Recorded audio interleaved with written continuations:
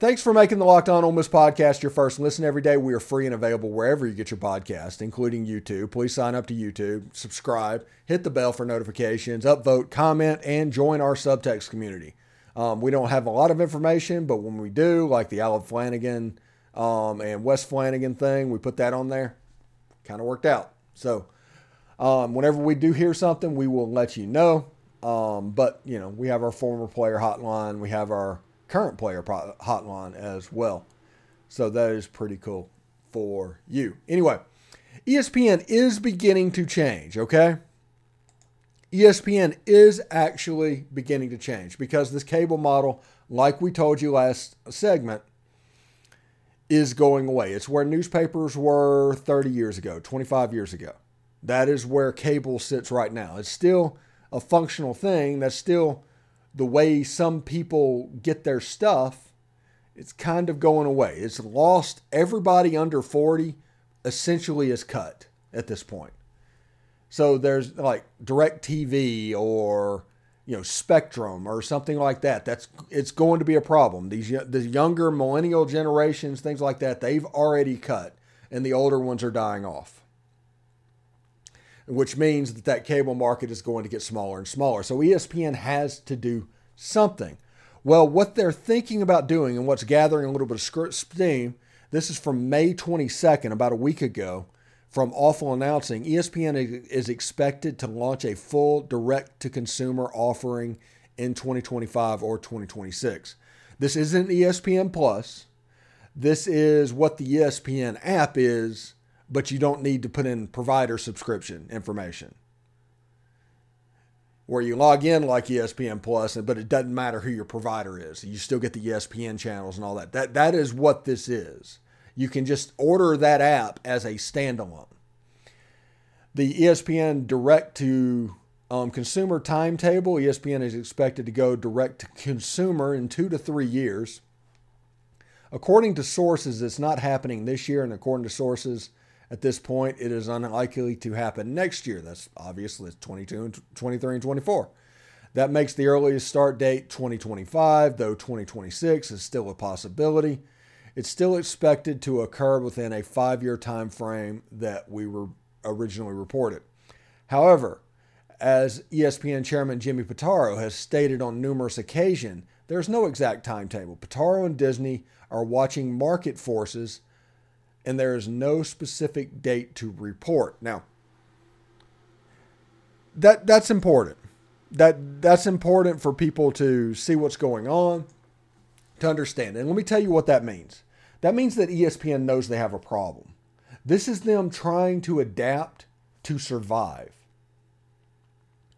It's not like I said, it's not a political thing. It's just a technology thing. Like I always talk about all the time, how NIL is going to suck the air out of the room of everything else. Well, the internet has done that to all other medias, whether it be newspaper or, radio or television or cable. All of those getting sucked into internet, whether TV, radio, however it goes.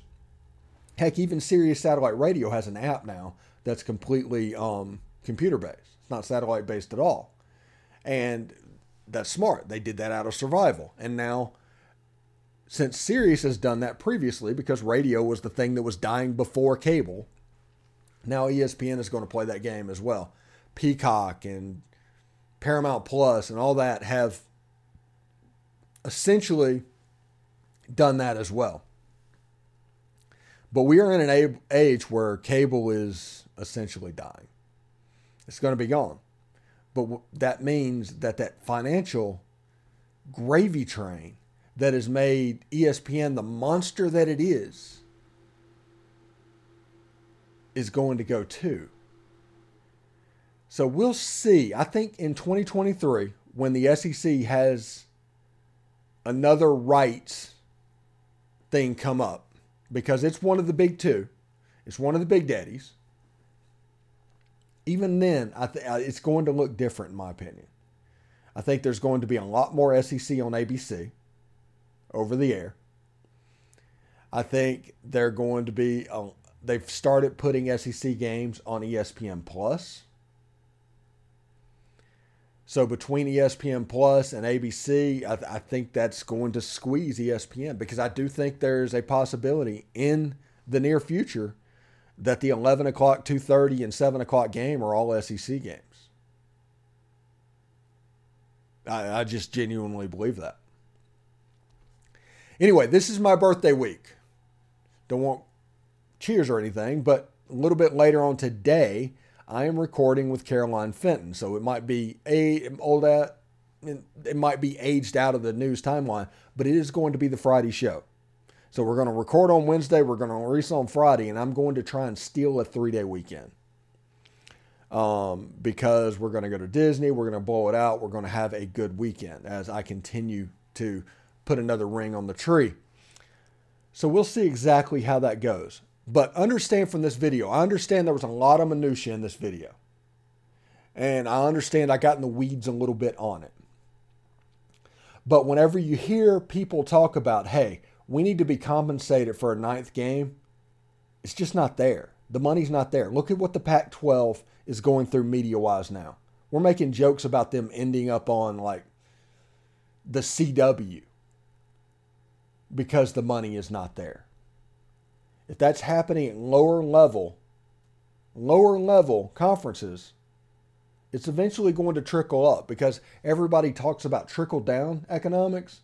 Well, the first thing that's going to be cut is the fat. And then they're going to work their way up through the core businesses. So everybody understand what's going on. Whenever they say money is required for a 9-game model, that means they don't want to have a 9-game model, because the money is not there. If you want money for the 9th game, put it on the SEC network. You own that network. Monetize it. Earn it. This is America. Anyway, thank you very much for making the Locked On Ole Miss podcast your first and listen every day. Every day is tomorrow on the show.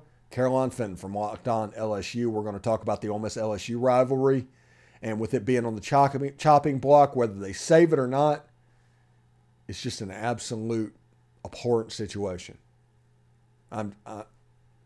It's something that it genuinely makes me mad. But we're going to talk to Caroline about that as well. Anyway, till tomorrow. Hope everybody has a good day. I'll see you then. Hotty toddy.